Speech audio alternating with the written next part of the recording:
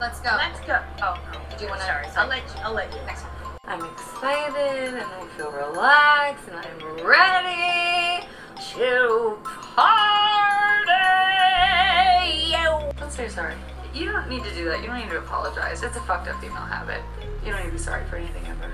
Can you guess what every woman's worst nightmare is? I don't have razor suits. I have nothing to prove to you. When I'm good, I'm very good. But when I'm bad, I'm better. I say when it comes to stardom and Lauren, there are no accidents. Hi, Karen Peterson. Hello, everybody, and welcome to Citizen Dame, the podcast where we talk about happy things and happy people and joy and beauty, and nothing is ever bad. I am Lauren Humphries Brooks. With me, as always, is Karen Peterson. Hello, Karen. Hello. Yes, it's wonderful and happy all the time. And All the nothing ever time. bad happens. Ever. All the time, everywhere. Oh my God. So before we get into shit, how are you? Um, well, it depends. But in general, I'm okay. I had a great night last night with my mom. We went to so every year for Labor Day, other than obviously the last 2 years during COVID, um, they the Hollywood Bowl, which is this beautiful amphitheater in Hollywood, will do an annual concert weekend there. It's usually over Labor Day. And he conducts the LA Philharmonic, and they do music of the movies. And sometimes he'll do tributes to other composers, but a lot of the music is his own because, he's so prolific in film scoring. Um, and so this weekend the concert's happening. It's been off for the last 2 years because of COVID, but the man is 90 years old. He did have a guest composer or conductor join him. That's David Newman, who's part of that Newman family. And so Newman did the first section, and then they did an intermission, and then John Williams came out and he did the whole second half. And it was like, gosh, what all did he do? It was, Harry Potter, and then they did, the Olympic, fanfare music with this whole presentation with that. They played some stuff from Fiddler on the Roof, because a lot of people don't realize that even though he didn't write the music for Fiddler on the Roof originally, he adapted the score for the film. Wow. And yeah. And so in 1970. And so they did a whole bunch of excerpts from that. And then the whole last section, every time, he always finishes it out with like 3 to 4 pieces from Star Wars, obviously. And there's so much music from Star Wars that he always mixes up what they're gonna do, but they always end the show with Star Wars. And then he usually will do an encore. Usually he does a couple of encores. One time they did 4, but I figured, okay, they'll come back and do one more, because the man is old. He is 90. And but he came back and they did 3 encores. It was crazy. But the first one they did was actually from the new Indiana Jones movie. And so we were the first audience to actually get to hear this particular piece of music. So that was really cool. And I'm still not totally ready to be excited for the new Indiana Jones movie, but the music was beautiful. So anyway, all together, it was just such a fun night. And it's great to, I think, being under lockdown for 2 years, it made me really miss these opportunities. And I was starting to not go to stuff as much for a while before the pandemic started. It was like, I was so busy all the time. I didn't take these opportunities. And post COVID, now I'm like, yeah, I want to go to more theater. I want to go to more concerts, stuff like that. So it was just really fun to get to do that. So That sounds great. yeah. How have you Sounds been? great. How's your week? I've been pretty good. It was kind of a stressful, tiring week, but got to go and hang out with one of my good friends in Manhattan yesterday, so that was fun. And then last night I watched Elvis, which we were going to talk about a little bit later because I have We are. feelings.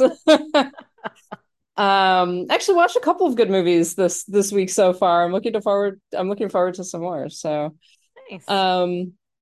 So to start us off, we wanted, or Karen wanted really, to talk about some certain things that have been going on in the Hollywood Critics Association. And for people who are not within the film Twitter universe, first of all, God bless you.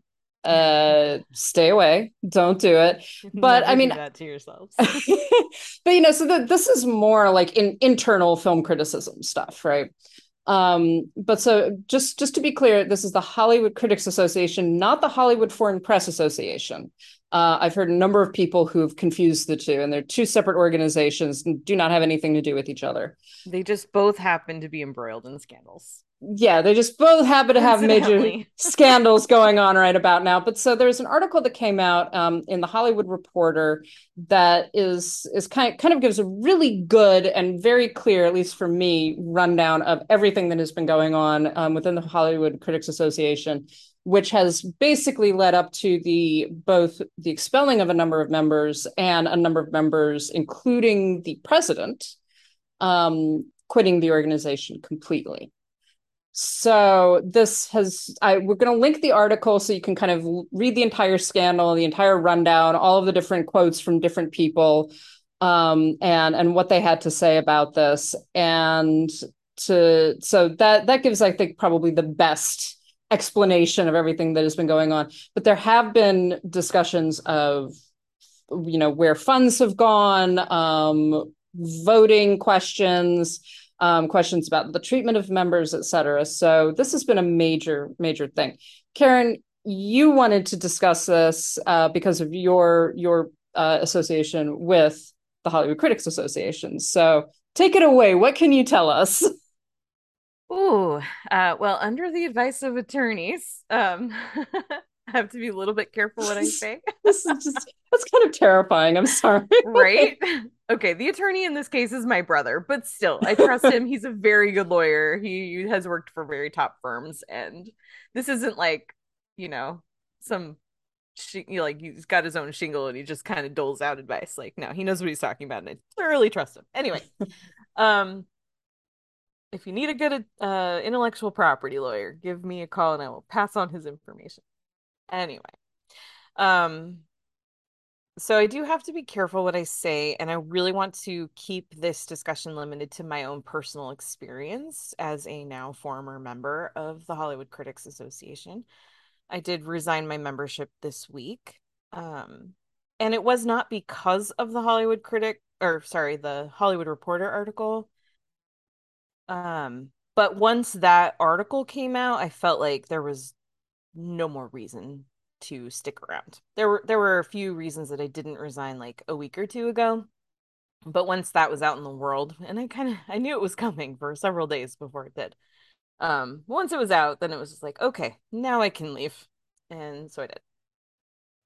So I first joined HCA in 2018. No, sorry, 2019. I had to think through. It's been a while. And it was I was really excited. It was something that I knew it was kind of a fledgling organization. They had two award shows, they were in their third year, and it was exciting. And I knew that there was a lot of work to do. There was a lot of growth to do. But I was really excited for that opportunity to participate in building something that I felt really, passionate about, because it was, a bunch. I wanted to just be a movie nerd and be a movie nerd with other people in the area and like meet new friends that are film critics in LA. And, and there was this big focus on diversity and really trying to make it this group that really embraced diversity and equity and inclusion, not just in the industry, but specifically among film critics. And I know that there's lots of groups. There's the AAFCA, the African American Film Critics. There's LAHA for Latino journalists. There's the Alliance of Women Film Journalists, which I'm also a member of. So there's lots of groups that promote very specific targeted critics. And then there are other groups that are Critics' Choice and stuff, they have some diversity too. But there was just something about HCA's mission. At the time, it was called the Los Angeles Online Film Critics Society, which was a whole other thing. Um, but there was just something about it that I was really excited about and I really wanted to be part of. And so I was really thrilled to join. And in early 2020, they announced that they were, at the time, it had just mostly been run by Scott Menzel and his wife, Ashley. And they were moving forward with appointing a president and a vice president and then a board of directors. And they took volunteers. Who wants to be part of this board of directors? And I was like, well, I do, and I got selected. And I was really excited about that because I thought, wow, he really means it. Like, he really wants people to be involved and to help this organization grow. And, I have a lot of experience working with different types of nonprofit organizations, different types of just groups, like not a critics group specifically, but similar types of organizations and similar sizes. And so I was just really excited for this, And but of course that was early 2020. We had one meeting and then the pandemic happened and everything shut down. And that was kind of it for the rest of that year. And then in 2021, a couple of us pushed for like, hey, we need to get back on track. We need to have board meetings. We need to do some stuff. And so we decided to have monthly board meetings. And I also said, we don't have bylaws for this organization. We need bylaws. And I have experience writing them and I would like to participate in that. So I headed up a ad hoc committee. We spent months working on the bylaws. I was a little bit nervous when we went to present them to the leadership because I thought, well, this is definitely decentralizing the authority of the group and making members more involved in the decision-making process, not just the board, but the actual body of the org.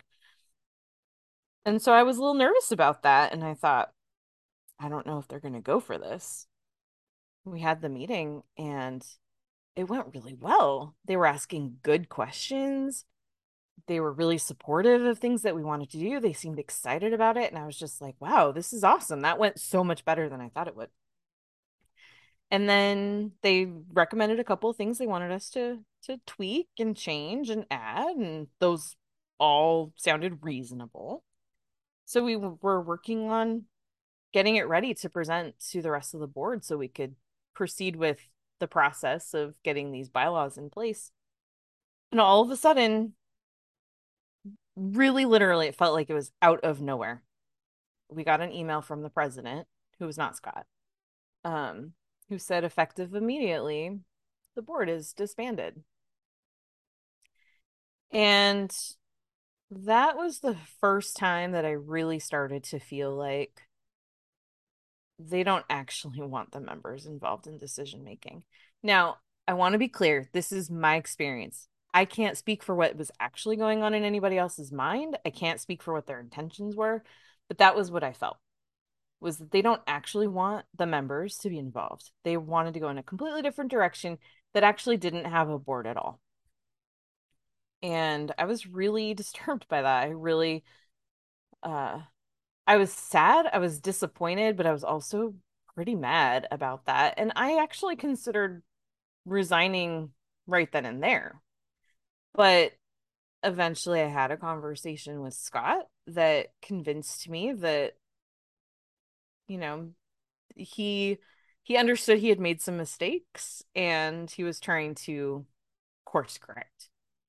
And eventually that course correction led to the creation of a new board of directors that I was invited to not be part of. And I kept sticking, like, this is the thing. And this is, I guess, why I wanted to talk about this, even though a lot of people listening don't even know anything about any of this, just crap.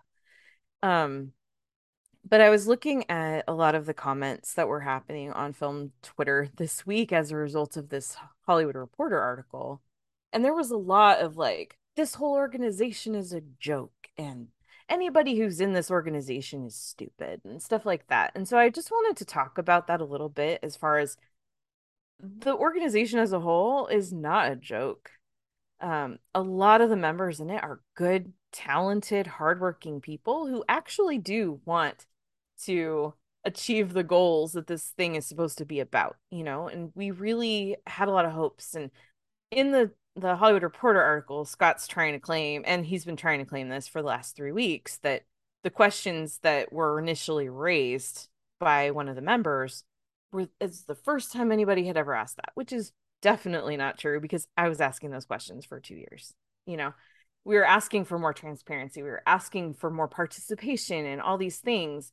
And I guess that's just what I want people to understand, is that this is an organization led by a guy who just has a stranglehold on in my experience, in my view, what I feel like is happening is he just has a stranglehold on the control and the decision making, and he will not let go of that.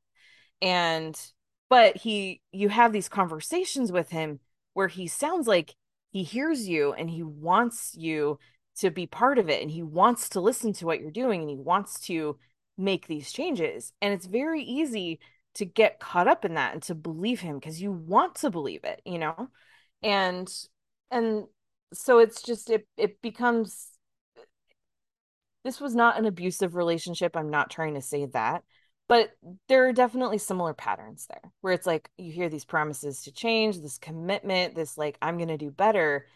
And you go along with it. You believe it because you want to. And ultimately there comes a point where either things do change or you accept that they're never going to, and you have to walk away. And that's the decision that I had to make this week. I mean, it's interesting. I think it's been interesting being, I'm a person on the outside of this. Obviously, I have no connection to this organization whatsoever. I've had no real exchanges with anyone, with any, I think that I argued with Scott at some point on Twitter and called him an idiot. Probably multiple times. There's so many Scotts on film Twitter, though. Are you sure it was the right one? Well, I honestly, like, even just reading the THR article, I was just like, everybody, no more Scotts. There will be no more, because not only do we have like Scott Menzel and Scott Mantz, but the article that started it. Yeah. But the article is written by Scott Feinberg, and I'm just like, okay, no more Scotts in film criticism. You're not allowed. We are putting a moratorium on Scott and Matt. Those two, done. Like, no more, because it's just too confusing. Exactly. But yeah, so being outside of it, I think one of the things that bothered me a little bit, and I don't know whether you want to speak to this necessarily, but one of the things that bothered me, both in the statements that Scott Menzel was making in THR and in the kind of defense that he made both on Twitter, that the HCA made on their Twitter account, and that some of the members did, is this whole question of diversity. And that this is a diverse organization, that this is about being diverse. And what it begins to sound like, particularly when you've got a white man as kind of the person who is running the organization, right? One of the things that it begins to sound like is, it honestly, to me, it begins to sound like he's hiding behind it. He's using this notion of diverse film criticism. And that might be one of the goals that he had for the organization. I'm not saying that was like, that, he wasn't honest about that. But it begins to sound like, well, you can't criticize me because I am the defender of diversity. This is about a diverse organization. And it begins to sound like that he's using the organization's project of bringing in more small, critics from smaller websites, more diverse critics, women, people of color, etc., and kind of using them as a wedge to protect himself.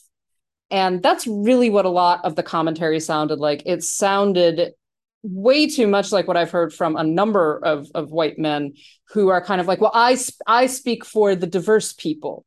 And it's just like, but you don't. You're a white dude. Like, that's not what you are. And so now we've got this very kind of ugly thing that is going on, that the people who are going to be hurt by this, by the lack of legitimacy possibly of the organization, et cetera, or the people who have to leave or the people who want to stay, the people who are going to be hurt ultimately are going to be those small critics. those Yeah. diverse critics. They're the people that are going to be damaged by it because now they have a choice between, well, I have this organization that was giving me access in a way that or other organizations would not, simply because I couldn't get in, right?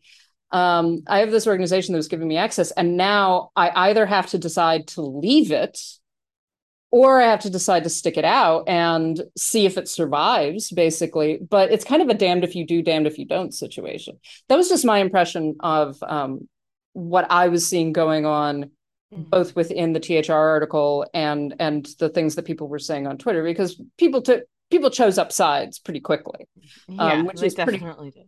pretty common. But definitely some of the tone of the things that people were saying, particularly the people who are diverse film critics, right, was that, well, we have to protect this organization because this has given so many of us access. And it's like, this is what's really distressing about this. It has given people access that should have access, but it's doing it in this really obviously not great way. And there's all there are questions in the article about misappropriation of funds. I mean, that's one of the things that is being said. Again, whether or not that is true, what is actually going on there is a question. Menzel is denying it, et cetera. But those are like actual conversations that are being had. And that damages the legitimacy of the organization, regardless of what happens. Yeah, absolutely.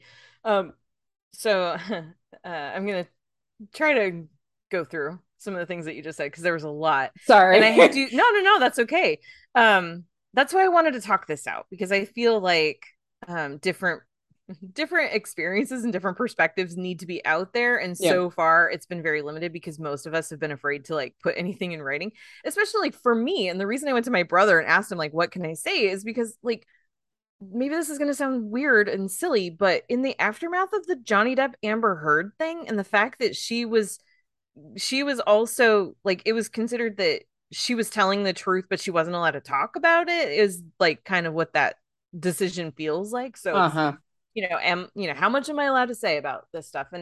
And so as far as the diversity goes, I do have to be careful how I say this because there are things I know that I cannot say publicly right now. But you are very astute in your observations. Again, I'm basing my observations entirely on what is going on publicly on Twitter and in these articles, etc. I'm not basing this on any other knowledge that I have. Right. I have none. I am not involved in this. Yeah. Well, and that's the thing. Like, and this is where it's like, as a woman who grew up not thinking that women really got to be film critics most of the time, getting into a film critics organization was really exciting. And now I'm in two, and one of them is specifically for women in film criticism, but ironically, well, now I'm in one, I guess, because I quit the other one. But anyway, I just the diversity aspect, it's been hard for me to watch some of the defense, particularly of Scott Menzel, because of things that I think, man, if these ladies, it's a few women that are currently in the org and that are actually on the board, they were upset that they weren't talked to for the THR article, which it's like, why would they? They have the main guy. Why would they go to, other people when this whole thing, nobody's accusing him of not actually being diverse. It is a diverse organization. You look at the list of members and it's like, wow, yeah, there's lots of people of color. It's almost 50-50 men and women, like it's there's representation from the LGBTQ community. It is a diverse organization, but that is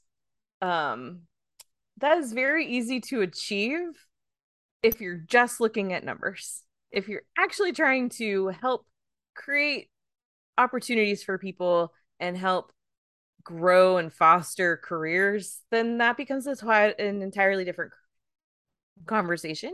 And also, if you are using those statistics to promote other things that are for your own benefit, then that is a problem. And So some of the stuff Mhm. that I saw, some of the defense that I saw this week, I was just like, oh man, if these ladies knew what I know, they would not be having these conversations. But I'm also not in a position where I can share that with them because I don't like at this point, I don't know who I can trust. I don't know who I can Mhm. trust to actually like believe it and listen and not cause a bunch of extra problems. So it's like, well, they're just going to have to find this stuff out for themselves the same way that I did. Well, I mean, so Um, so much of it feels like, and just to spin this out in terms of the relationship to the wider world, not just this mhm, organization, but so much of it just feels like that. It's so often what happens when it's a like I say, it's a damned if you do, damned if you don't kind of a totally. situation where you have a white man who has an in, right, has his foot in the door and is Mhm. saying, I'm going to hold the door open for all of these other people to come in, Right. right? Which you're like, yes, someone who has his foot in the door, a white guy who is an ally, who is actually, present and is actually going to support us. Which You is actually don't what we say allies should be doing yeah, is, no, yeah, like, exactly. And so you want to believe that, you want to be like, yes, he's done it. And then essentially it's so easy for bad actors basically mhm. to either kind of get thoughts beyond themselves or to begin to view themselves as some kind of white savior, superhero at some level, like of just kind of like, well, it's that whole thing. I'm the defender of diversity. And it's just like I can, and we see it in all kinds of things where white men speak over the concerns of everybody else, Yeah. basically. And say like, well, I'm representative of this. It's just like, no, you're literally not.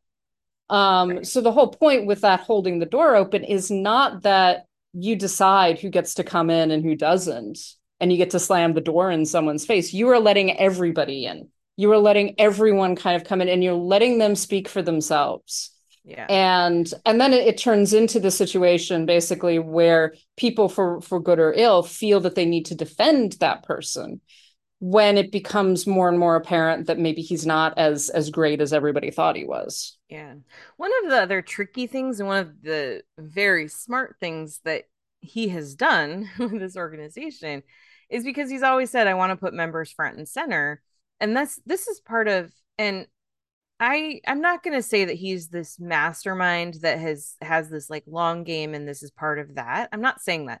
But because I don't know what he's really trying to accomplish. And maybe this part really was coming from a sincere place, but it's hard to trust anything, at this point, especially with his intentions. But one of the things that he has done from the beginning is have members presenting awards at the award shows.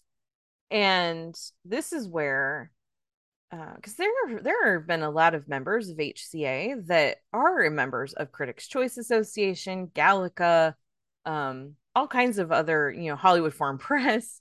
So it's not like the entire organization is people who are not in other organizations. It's not like the people benefiting from being in HCA don't have even better opportunities and more access from other associations that they're involved in.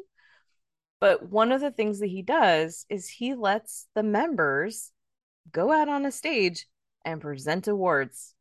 And like my first award show as part of HCA, I got to present best screenwriting to Taika Waititi, who showed up to accept it. And so it's like that's a really intoxicating thing. And it's like it's part of what really makes you feel like, yeah, he cares about this experience for the members, but it's also part of like, okay, this is something he can give. Like this is access he can give people that they can't get by being a member of BAFTA or the TV Critics Association or Critics Choice or any of those other ones, because those other shows, like you're not going to see some rando writing for Variety presenting an award at the Emmys. That's not going to happen. And no, the people that write it for Variety are not randos, but you know what I mean. Um, and so that's part of where it's like he kind of, and again, I'm not saying that this is like some sort of mastermind plot type of thing, but this is the kind of things that he does that helps him centralized power and control because it gives people things that they literally cannot get, experiences that they will not ever be able to get anywhere else. It's I mean, yeah, it's all pretty ugly as far as I can tell. And yeah. Well, and like you mentioned, there's, financial stuff that is a question and that, a lot of us have been asking about for a while, even though he tries to claim that no one ever has. There's the vote manipulation that he admitted to on the record. So there's other things, and yeah, so it's like I said, I have to be careful what I say here, but I'm also open to questions. So if anybody does want to know some more, I'm still probably going to be careful if I'm in an email exchange with you back and forth. I'm still going to be careful what I put in writing. But if anybody does have questions about it, you're more than welcome to ask, and I will answer what I feel like I can. And we didn't want to put out a call for questions ahead of time on this subject because I didn't want to get bombarded with a bunch of crap from loyal people in HCA. But if you do have questions that I feel comfortable asking, or answering in this forum, then I'll happily get to those next week as well. So yeah, so if you do have questions, definitely get in touch with us on Twitter or on on email, etc. If you want Karen to answer something on the podcast or elsewhere. I mean, like I said, we're going to link the THR article so you can kind of read the entire rundown and everything, including the stuff about the financials and the questions about vote manipulation, things like that. And it's as someone from the outside, it seems pretty damning to me. I mean, that's just the observation I can make. So things are always more complicated than they might appear sometimes, but yeah. Well, and I just want to reiterate one last time before we move on that please, if you have been immersed in this in the film Twitter world, please do not go after individual members of this organization, because a lot of people, and we still, right now, they took down the membership page. So we have no idea how many people have actually quit in the last 3 weeks since this all started. Yeah, I got a text message from a friend on Tuesday when this article broke, wanting to know why it was the first time he had heard that the president had resigned, because she resigned the day after this whole mess started. And they still, well, as of Tuesday, because I'm sure I'm off the email list now, as of Tuesday, they still had not told the membership. We had no idea. I found out the week before because I happened to have her phone number, and I was like, it's weird that we haven't heard from her. And I finally just reached out to say, hey, are you okay? And then we had a whole conversation, and that was how I found out that she had quit, 2 weeks into this whole thing. Jesus. Yeah. And so it's then I have people what do you mean she quit? And I'm like, yeah, you shouldn't have had to find that out in the Hollywood Reporter, but there it is. And so anyway, so that's the thing. Don't go after individual members. We don't know who has actually quit and who is still there. And there are a lot of reasons why people are still sticking around through all of this and waiting for the dust to settle. So really, it's okay to criticize the organization, but just be respectful of people that are not necessarily in the leadership roles. I think that put the blame where the blame belongs. If you're going to criticize the organization, I think that's what it comes down to. And it's Scott Menzel is the head of it, and he's always made sure that he is ultimately the only one with any real authority there.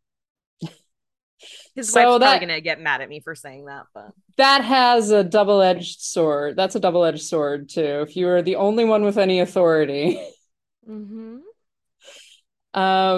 So yes, I mean, we might talk a bit more about this depending upon what happens, or Karen feels she has something else to say, etc. But definitely send us questions. I want to clarify. In my experience, when I was in the board, he was the only one that had any authority of anything. I don't know what's happened with the new board. Maybe they all do get to have a say in everything. I don't know because I'm not there. Being very careful here. Yes. Which, I totally appreciate. I understand why you would be. I get to be less careful because I'm just I'm just reading articles. You want. I'm just reading articles, and I'm just I've got feelings, but speaking of film critics, I wanted to talk really briefly about this. And I don't want to spend too much time on this because in some ways it's like, well, this is just bullshit and I wish that people wouldn't do this. But recently a critic, I guess, he writes a Hollywood blog for Bloomberg, posted a newsletter that was discussing how film critics and film fans have kind of diverged in their opinions over the past 20 years. And this, I will link the article, the tweets, etc. I think you can definitely like have access to his tweets. I'm not certain about the newsletter itself. To kind of show what he was up to. But one of the things that bothered me about this, and this is an argument that we have heard a lot, and I think that that's why this particular thing got me a little bit, because the argument that we've heard a lot is that, you know, critics are out of touch, critics don't know what people like, film fans like this, film critics like that. You know, it's all of those accusations in a lot of ways about intellectual snobbery and things like that. But even just so, he uses statistics, right? He uses statistics coming from Rotten Tomatoes, Metacritic, IMDb, et cetera, to kind of show where these opinions are diverging. One of the things, just in looking at this, that really bugged me is that his starting point is, he's talking about over the past 22 years. So his starting point is the year 2000. The end point is 2022. And what he's arguing is that these things have diverged. And if you look at his graphs, you're just like, this makes perfect sense. Yeah. And then I was just like, well, wait a minute. Did Rotten Tomatoes even exist in 2000? I don't think that it did. I don't know when Rotten Tomatoes actually became a thing, but I do know that it was only within the past couple of years that more diverse critics have been allowed to be listed on Rotten Tomatoes. It's only been in the past couple of years that I have been allowed to have my reviews up on Rotten Tomatoes. 1998 is when the company was launched by 3 undergraduates. So in 2000, the Rotten Tomatoes is 2 years old. And I am telling you right now, in the year 2000, I don't know how many of you are like Zoomers or whatever. I'm telling you right now that in the year 2000, nobody talked about Rotten Tomatoes as like a thing. This was not the go-to spot to figure out, you know, what film you should watch or anything like that. IMDb probably a little bit longer, but again, IMDb for a very long time was, and still has been known for kind of like a haven for trolls. So ratings on IMDb mean absolutely nothing. But so one of the things that really bothered me here was this kind of treating film criticism as an algorithm. And this has always been the problem with things like Rotten Tomatoes and Metacritic. But treating film criticism as an algorithm that you can decide this is good, this is bad, and that's what the critics are saying. Whereas criticism and to a greater extent, scholarship, discussion of film is not about this is a good movie, this is a bad movie, as much as the algorithm wants to make it like that. It's about this is what I took away from the film. This is what you took away from the film. Let's have a dialogue about it. So this whole idea that like the opinions have diverged in some way is, one, not true. Because it's based on very faulty analysis of very faulty statistics. And two is prizing white male perspectives over all else, because for a very long time, as we were just discussing, white men still dominate film criticism. Right. So you're still, and amazingly enough, white men do not dominate film viewing. Everybody goes to the movies. What? Since when? Everybody watches movies. So the answer, by the way, is like since 1895. So, you know, I guarantee you that my neighbor watches movies as do I. We are not the same person. We are not the same gender. We are not the same ethnic identity. He might really love, you know, like Birds of Prey. So do I. I don't know. Yeah. Neither of us are white men, by the way. Oh, well, there you go. But that's the thing, though. It's like, and in looking at this article too, or this newsletter or whatever, he does acknowledge that there are things like review bombing, which is a phenomenon where people go, "Oh, that movie has a female lead. Let's ruin it before we've even seen it." Like Rotten Tomatoes had to create a block so that you cannot, you just average users cannot review movies that haven't been released yet, because these movies were coming out like opening day they had a a like 3% user rating because so many people had given it terrible, given it rottens before they even saw it. Because they just wanted to destroy movies that, have, you know, not white male leads. Yeah, and And those are the people that are most likely to jump onto the user reviews, et cetera. It was the same problem. exactly. It was the same problem that IMDb had, and why pretty much no one trusts the IMDb ratings anymore, because Exactly. it's trolls, right? It's just like, and it turns into this political reactionary thing. Right.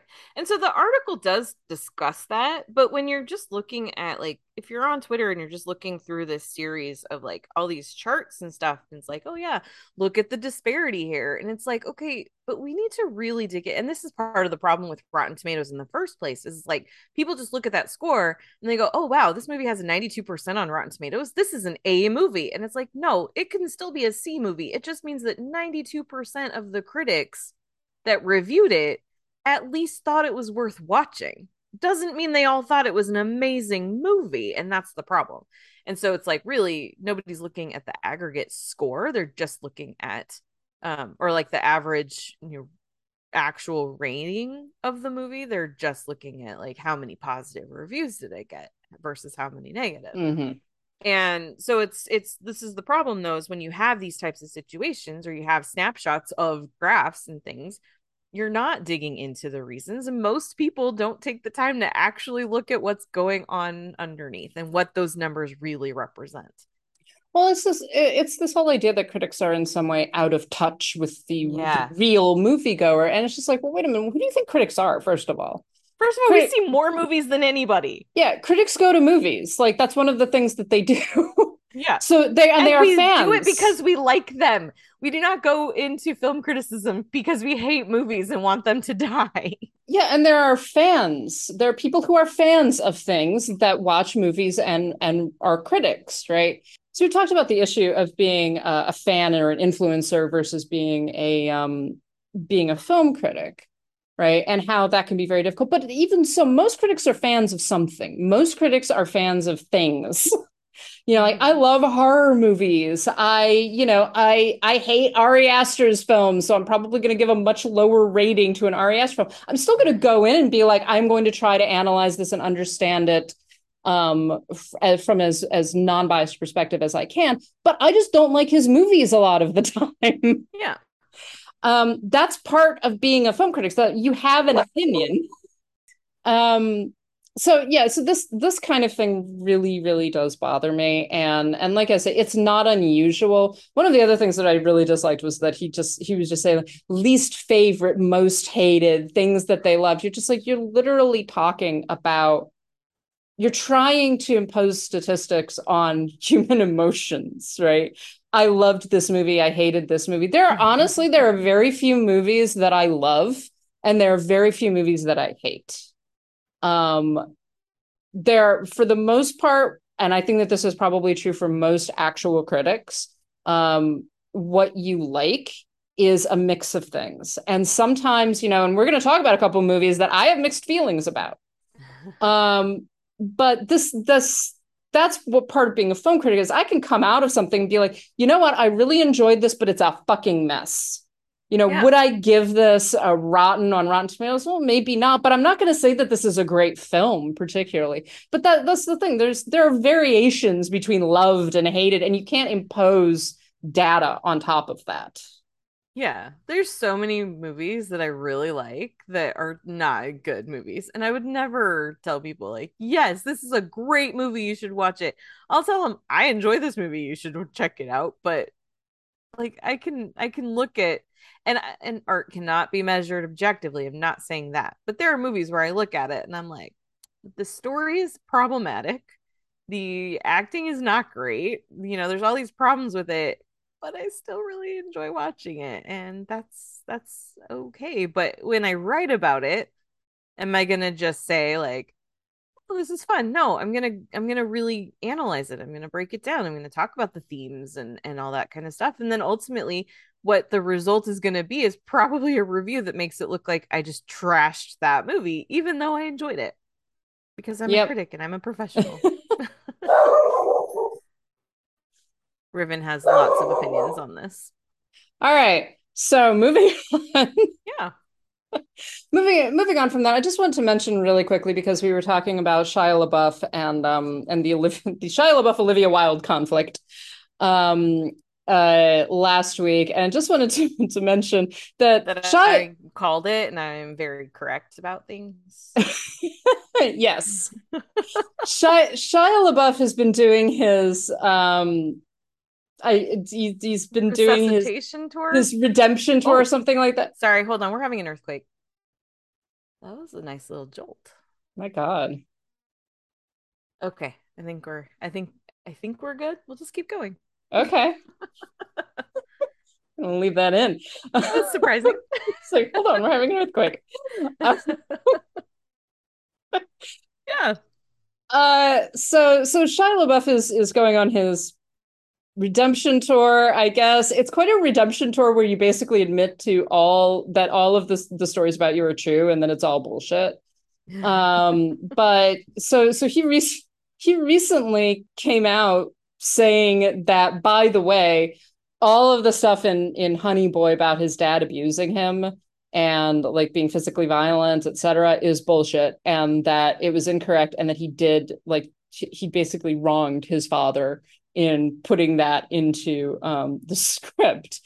And the whole thing just makes me go like, why is anyone at any point listening to this man about anything when he's literally admitting that this thing that he became kind of the darling before all of the stuff came out about FKA Twigs. He became sort of the darling of the indie film circuit. He became like this, like, oh, he overcome so much. All of this shit. And he's basically saying, oh, by the way, that was all fiction. That was all bullshit. I was lying. Mm-hmm. And sorry. No, go on. Well, I was just going to say, this is the part where I was just like, oh, look at that. This is what I was like. I felt like I totally called this because last week when we were talking about this whole beef with him and Olivia Wilde, which she hasn't really responded much to, so I don't really know that we can call it a beef. She's doing what you need to do in these situations and just letting it play out. But yeah, he sent her an email saying all kinds of stuff about how, like, that's not true. And then she didn't respond to that. So it's like, you can say anything you want in an email, doesn't make it true. And now here he is admitting that he wrote an entire movie that is all lies. And he's playing his dad, who's supposedly abusive. And now he's like, yeah, by the way. So, yeah, you don't trust him just because you wrote it down.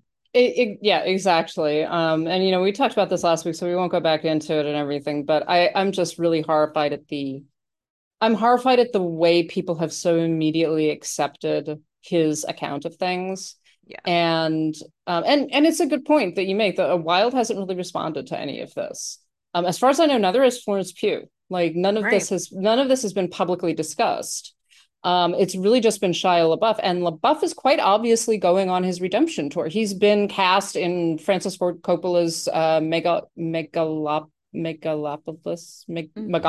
I don't know. Megalopolis, I think. Megalopolis. I think there's a couple of L's in there. Which, I doubt is ever actually going to be made because Coppola doesn't make movies anymore. But he's going on this redemption tour. He's trying to resuscitate his career, and it's working, and people are just buying it because they don't like Olivia Wilde. It's like, you can hate Olivia Wilde. I really don't give a shit, but don't decide that like an abusive man is the one in the right here, especially when he's literally constantly outing himself as a liar. Right. Exactly. Well, and then it's been frustrating too. And I know we talked about this a little bit last week, but just watching as this story has continued to unfold, everyone's just not everyone. A lot of people suddenly are so invested in wanting to see him turn this around and wanting to see him come back. And they keep doing what we already talked about last week as far as like, well, but it's Olivia is the problem in this situation. It's not Shia. even though like we understand he's abusive, but look, he can change. And that's where it's like, no, just sure. Yeah, I believe that he can. I believe that people can change. I believe they usually don't, but I believe that they can. That doesn't mean that they get to come back in to the place where they caused so many problems and hurt so many people. Yeah, exactly. And some like the undercurrent of a lot of this really, I mean, it's misogyny. Some of the hate that's being directed at Olivia Wilde is just misogynist. Yeah. And it's snarky sexism, basically. Like, again, you don't have to like her, you do not have to like her films. But the nastiness and the glee with which certain people are going after her particularly is very disturbing. And you know, we've talked about the Amber Heard stuff. I really do think that we are continuing to repeat those sorts of errors, and people are just not seeing it. Yeah. And I just want to reiterate too, and this is something else we said last week, and it's still true. I do not have an opinion about Olivia Wilde as a person. I don't know her. I've never met her. I don't have an opinion about her. She could be really awful. I don't know. But that's beside the point. It's irrelevant to this situation and to my opinions about this particular circumstance. So before we go into happier stuff, because I do want to talk about Elvis and some other films that we've been watching. I did want to mention, and I think we're going to get into this a little bit more next week, but it's we've already been through some heavy shit. But we did want to mention the Tiffany Haddish allegations. Her and her, is he her younger brother? The accusers? No, for some reason I thought that Ari Spears was related to Haddish, but I might be incorrect about that. I thought they just were like friends that met on the comedy circuit. I might have just been confused by the wording of the article. Anyways, yes. So Tiffany Haddish and Ari Spears have been credibly accused of sexually abusing children, particularly a woman who right now is being listed as Jane Doe, and her younger brother, who there's a long Daily Beast article that is very disturbing, but I think is very much worth reading. And the complaint, which has been filed, centers on two alleged incidents in which Haddish and Spears encouraged one of the siblings to perform sexually suggestive acts on camera while underage. The rest of the article goes into details about this. Again, if you're bothered by this, if you're triggered by this, this is, they are fairly explicit. We probably are going to talk about this a little bit more as things begin to game, but I did want to mention it, and we wanted to mention the fact that these are pretty credible accusations against Haddish and Spears, and they're denying it. Tiffany Haddish is denying it, but there seems to be video evidence. Yeah, some of this has been backed up by third parties who Yeah. weren't necessarily witness to what happened, but they saw the videos and can corroborate that they exist. So it's bad.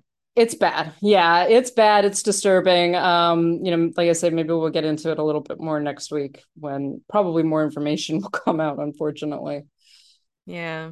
And it's another one of those, and we don't want to spend a lot of time talking about this right now because, well, I when I saw the article, I was just like, oh, I already want to talk about the HCA stuff. This is going to be a real bummer of an episode. And I just want people to know that we're not talking about it now because it's like, oh, well, we want to just, women aren't abusers because we know that they can be. It's not that. We're not trying to avoid this. It's just, I just can't talk about it right now. Especially because I really like Tiffany Haddish. This is like a huge bummer. It's aside from what it did to these two kids, like this is a big fat bummer. Yeah, it's always. I mean, we've talked about this so much about the people that we like, the actors that we like, etc., being pieces of shit, and that's really hard to deal with. That is not as hard as being an actual victim. And of course, we should always believe victims. We should always believe what people say, especially when there's quite obviously evidence on this one. But yeah, it's sad, and it's like I really wish that you were not a terrible person. Yeah. So let's close stuff out with talking about some fun things. Please let's. I think that we should talk about some fun things. So I mentioned that I've been watching some entertaining films actually in the past 2 days. Let's talk about Elvis. I want to talk about Elvis for a minute. Elvis, which I is have been waiting to talk about Elvis since June. I'm so excited. Which this is the Baz Luhrmann film. Obviously, it came out in June. It is now on HBO Max, so you can watch it if you have an HBO Max subscription, or I believe it's also available to rent, etc., on various platforms.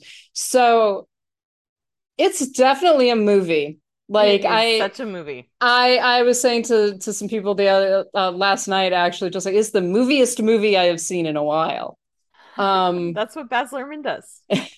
It's directed by Baz Luhrmann. It stars Austin Butler as the king of rock and roll himself, and Tom Hanks as his manager, and also the narrator of the film, which I didn't realize until I actually started it, Colonel Tom Parker. And it is, I've said to a number of people, it is exactly what you would expect from a Baz Luhrmann Elvis movie.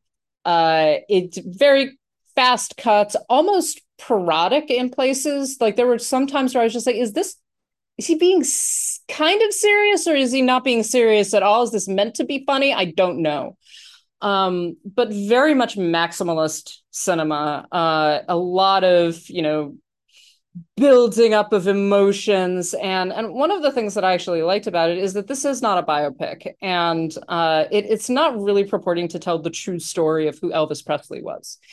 But in some ways, it's telling the true story about who Elvis Presley's celebrity was and what his persona was and why he was such a dynamic and remarkably influential performer and an artist. And this then all being filtered through supposedly the eyes of Colonel Tom Parker, who is a terrible human being, and is presented as being a terrible human being, but probably had, the closest relationship to Elvis of pretty much anyone, certainly the closest business relationship, and has this almost, in the film, has this like proprietary power over Elvis.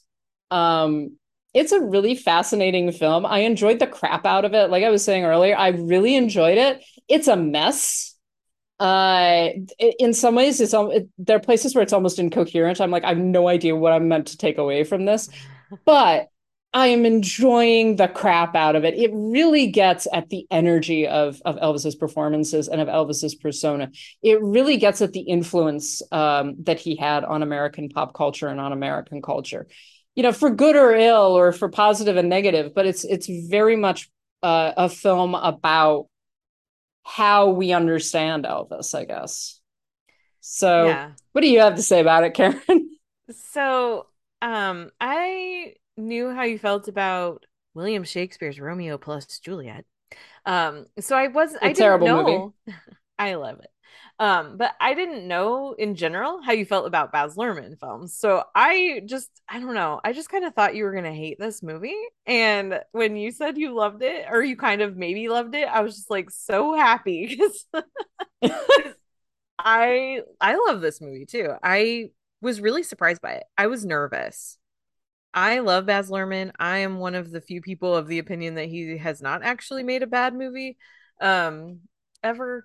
But I was still nervous about it because this is Elvis, and then I'd heard the story that like, oh yeah, the Elvis estate, Priscilla and Lisa Marie signed off on this movie. And I was just like, oh, that's gonna be bad then. This is, Bohemian Rhapsody ran into that problem of like, putting everything on Freddie and making Brian May and the others just look like, whatever.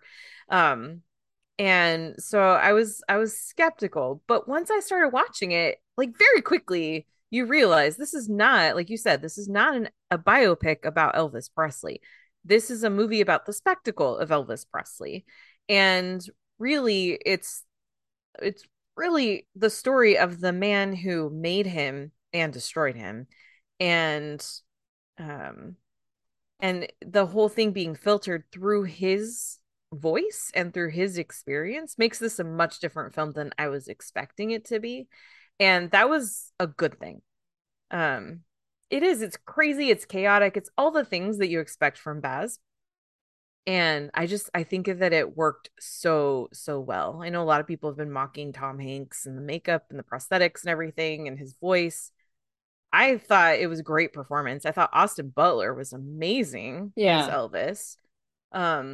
Just all around, I thought the casting was great. And it's just a fun movie to watch. And listening to Austin, like he sang most of those songs. So at the end when he's doing Unchained Melody. Yes, when he's doing that, it does transition into that is actually Elvis singing. That is a recording of him. But they do that transition so seamlessly that it's like it's just amazing. Like that that was fantastic work. And then just everything about this is just it's fun, it's entertaining, and yeah, I love this movie, and I was really excited that you liked it too. Yeah, I did. Well, in terms of Tom Hanks, I don't know, honestly. I have no idea. I think that actually initially the introduction of the character, I'm like, this is really jarring. Yeah, totally. But as the film goes on, I think because it's an almost cartoony, it's a maximalist world, like I say, it's an almost cartoony world where none of this is. You can't, like I say, it's getting into, or like you said, the spectacle of Elvis, the celebrity of Elvis, the energy around him. So it's more like trying to embed the viewer in that than it is to embed them in any kind of reality, right? Sure, yeah. And so I think at that level, then Tom Hanks's performance does work. At the same time, he's almost a cartoon villain. But I think that is a good move because of the fact that we're hearing this whole thing through his experience. And he's not quite an unreliable narrator because he's telling us what's what. But that's the clue to the audience of like, yeah, this guy can't be trusted because he is that like mustache twirling villain. He is the big, obnoxious guy. And that's so the audience understands like, yeah, he's telling you the truth, but that doesn't mean you should trust him. He's telling his truth. Right. This is what he believes is the truth. So he is unreliable in the sense that you shouldn't believe what he's saying, but also, yeah, you should. I think actually you shouldn't believe him, but it's easy to believe him because he believes it. Yeah, exactly. He believes that he's telling us the truth. Yeah, I did think that Austin Butler was fantastic. There are a number of places actually where I think with like art they use archival footage where you get like little snippets of the actual Elvis superimposed over Butler, and so you get this really sort of interesting transition where he's kind of becoming Elvis or whatever. It's worth it. You know, it is overlong in my opinion. There was a certain point where I was like, how is there another hour left of this movie? But it does immerse you in that world, and it's a bizarre world. So this is one of those where I'm like, look, if you like Baz Luhrmann's films, you're gonna love it. If you hate Baz Luhrmann's films, you are not gonna love it. You're gonna hate it for you. Yeah. So and it definitely, like, this is where I say, like, people going into this that didn't like it, either it's because they didn't like Baz Luhrmann or because this was not the movie that they thought that they were getting. Because like it talks about Elvis spending a lot of time in Memphis, in, you know, among the jazz musicians, among the Black community in Memphis and stuff. And it doesn't really get into like some of the political issues there, and also some of the exploitation issues there as well. It doesn't get into that, but that's because that's not the story that they're trying to tell. Not that that's not a story worth telling, it is, but that would be for a different movie. Yeah, in some ways I wish that the film had been able to deal with that tension of Elvis being a white man performing songs written and originally performed by Black artists, which then he just, I mean, basically what the film depicts at least is that he just lifts those songs and plays them and is acceptable because he kind of puts a more countrified spin on it and is a white guy. One of the weirdest, and a shot that people keep on talking about, one of the weirdest moments in the entire film is where it's Cody Smith McGee who plays the son of a country singer and like is playing Elvis's record of That's All Right Mama. Yeah. And there's like this zoom in to his face and he's white. And everyone's like, oh my God, what? He's white? Like they keep on going about it. It's just like, I don't know what to make of this. Like, I have no clue what the goal is here. Like, what is the goal, Baz? Can you explain it to me or something? Because I don't know how to feel about this scene.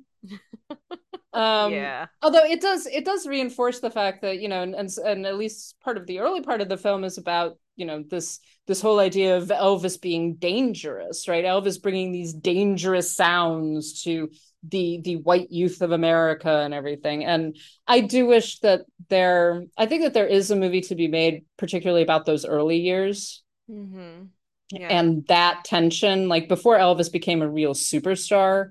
But yeah, that tension and that question of appropriation, et cetera, where you've got all these, and I mean, the film even depicts Little Richard and B.B. King, and Big Mama Thornton and Rosetta Tharpe. And so you get those artists who, you know, became great and popular artists in their own right, but didn't have the access to the fame and the fortune that Elvis did because they were Black. Yeah. So I agree with you that scene is funny and the memes are funny, but to me, when I was watching it, what was being driven home in that moment was like, this is catchy music, people like it. But for Colonel Tom, when he's just like, wait a second, the kid doing this is white, that means I can market this. Sure. That means I can make money off of this. And to me, that was the point of that. People will buy it because he's white. White people Right. will buy it because he's white. Exactly. It'll be acceptable. Yeah. Yeah. So but the it other is a silly moment. it's just such a bizarre choice. I think it's the close up and the way that the line is delivered and the way that everybody reacts. There is that, like, just like, I mean, it's fun. This is kind of funny, but I don't know if it should be. I don't know what's happening here. Right. The other film that I just recently saw was Nope. Yay. Which I wanted to mention really quickly, which is now again available to rent, early access. So it does cost $20. I would agree that it is worth it. This is Jordan Peele's latest film. I'm not certain if I would call it a horror movie. I guess it kind of is. It's a horror movie the way that like Jaws is, or yeah, that's a good comparison. Yeah. Mm-hmm. So this is a film that is about a brother and a sister who own Haywood's Hollywood Horses, and are actually descendants of the first person to ever appear on in moving pictures, a Black jockey who rode a horse in Edward Muybridge's compilation of literally a man riding a horse. And this is one of the earliest versions of cinema. And they own, like, they're animal wranglers in Hollywood, but they're struggling to continue to support their horse farm. And then bizarre things begin happening. I don't want to say much more than that because it gets weird, because Stephen Yeun is involved and he owns like a Old West amusement park. He's a former child star. Child star. Well, then you got the chimpanzee is involved. All of that. It's a really interesting film. I think that it is. I liked it better than Us. I think it pulls off what it's trying to do much better than Us does. But I still think that Get Out really is kind of the pinnacle of what Peele has done, which isn't to say that like he's not going to be able to top that or something like that. But I think that it's the best marriage between theme and execution. And in Nope, he's really dealing with a lot of very interesting themes. He's dealing with Hollywood history. He is dealing with the history of motion pictures, the history of race in motion pictures, and this whole thing about, like you say, this Jaws element almost. That's about this conflict between people and other beings. Mm-hmm. So what are your thoughts about Nope? You got to see this a while ago, I think, because I'm constantly behind.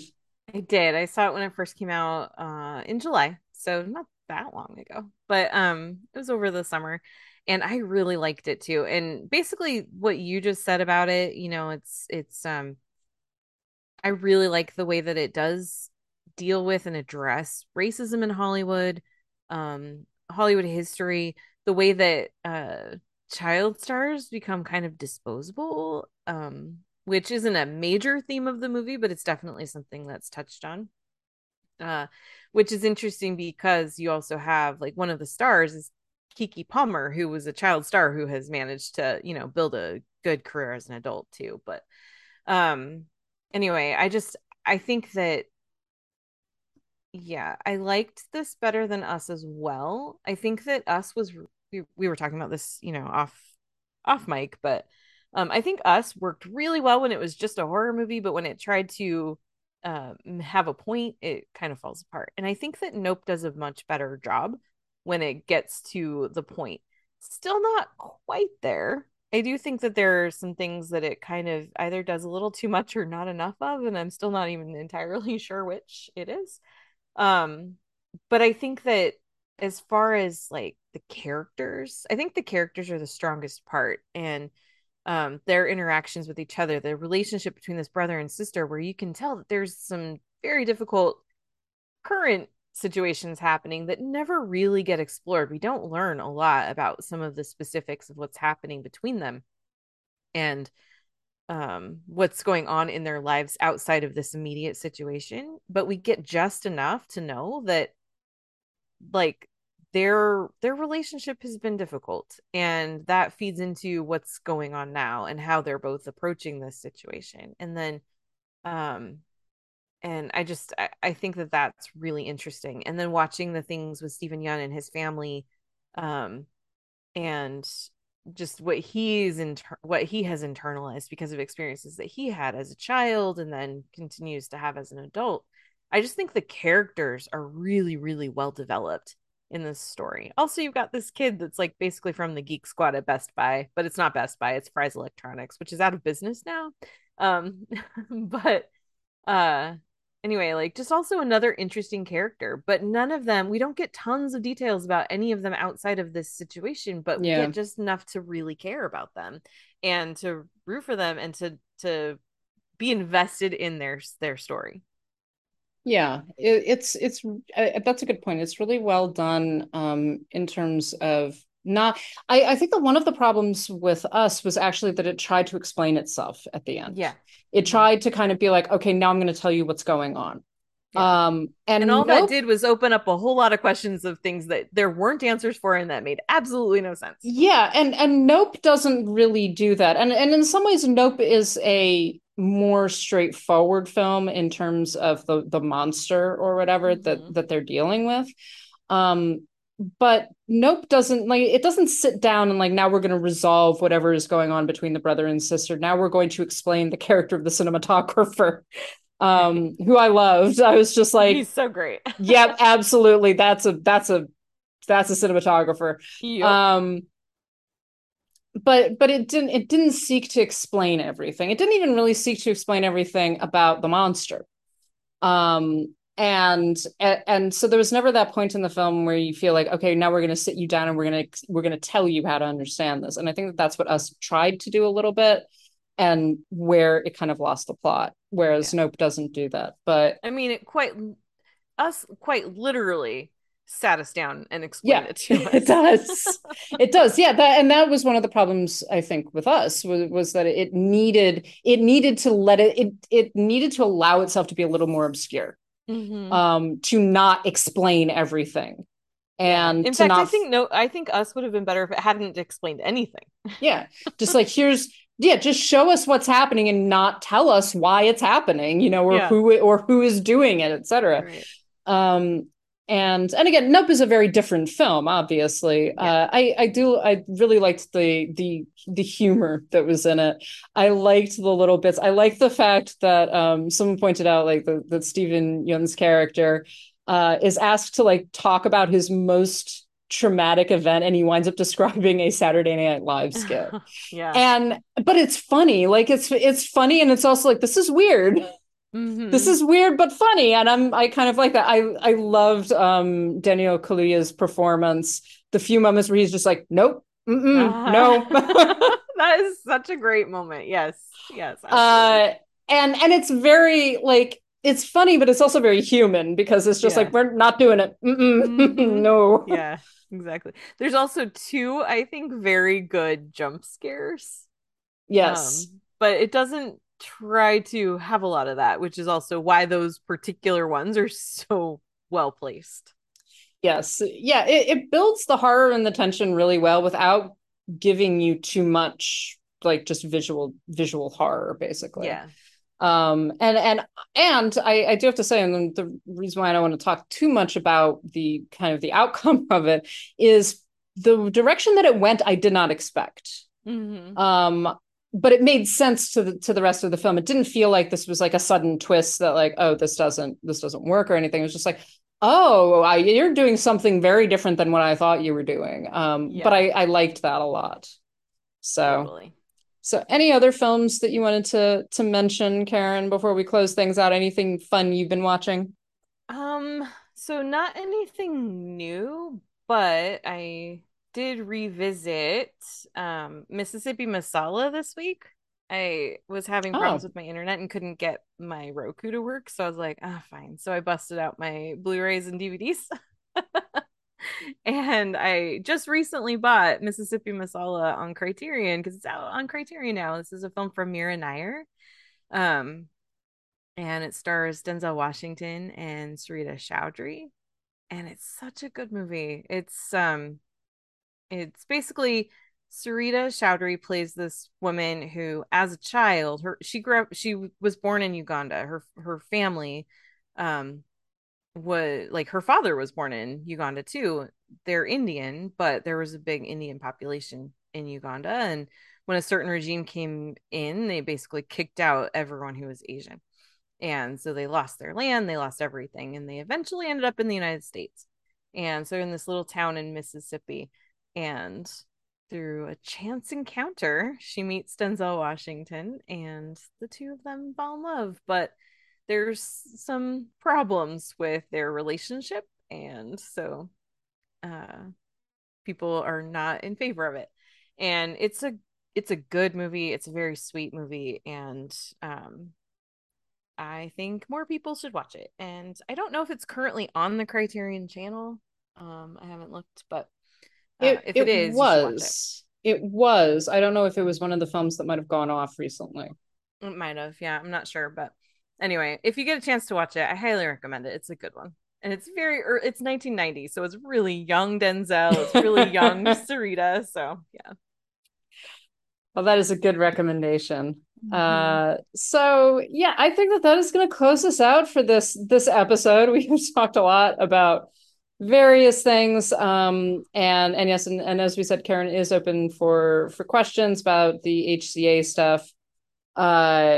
So just, if you feel like tweeting at us, shooting us DM, send us an email, something like that. And of course, we are on Twitter and Instagram at Citizen Dame Pod, and our email address is citizendamepod@gmail.com.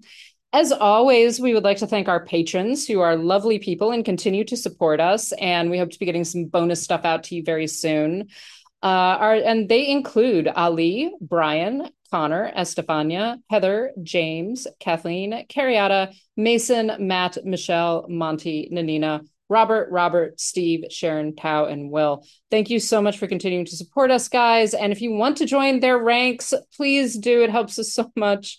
We are on Patreon at patreon.com/citizendame. We've got bonus episodes coming out for folks. We've got bonus episodes already up, and some fun buttons and stickers and things like that. We also have our Zazzle store, zazzle.com/citizendamepod, where you can buy fun things. And we have our Ko-Fi, ko-fi.com/citizendame. And as I said, we are on Twitter and Instagram at Citizen Dame Pod, and our letterbox is at Citizen Dame. We do have ongoing lists for things that we've recommended, things that we've talked about, and hopefully some spooky season stuff pretty soon. I want to put up some spooky season lists. Totally. You can also get in touch with us individually. I am on Twitter, Instagram, and Letterboxd at LH Business. Karen, where are you? I am on Twitter, Instagram, and Letterboxd at Karen M. Peterson. Thank you so much for listening. We will talk to y'all later. Bye. Well, you may go to college, you may go to school, you may have a pink Cadillac, but don't you make nobody's fool now, baby. Come back, baby, I wanna play house with you. Let's play house. What all that? The wiggle. The what? Them girls won't see you wiggle. Move, man.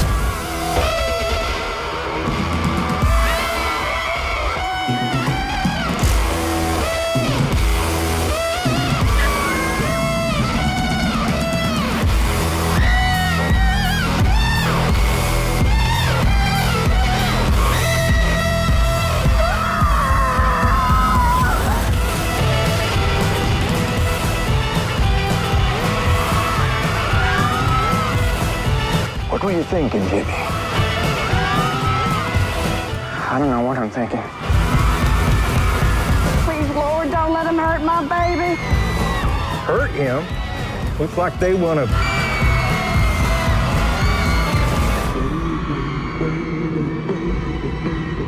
Now, I don't know nothing about music, but I could see in that girl's eyes he was a taste of forbidden fruit. She could have eaten him alive. He was my destiny.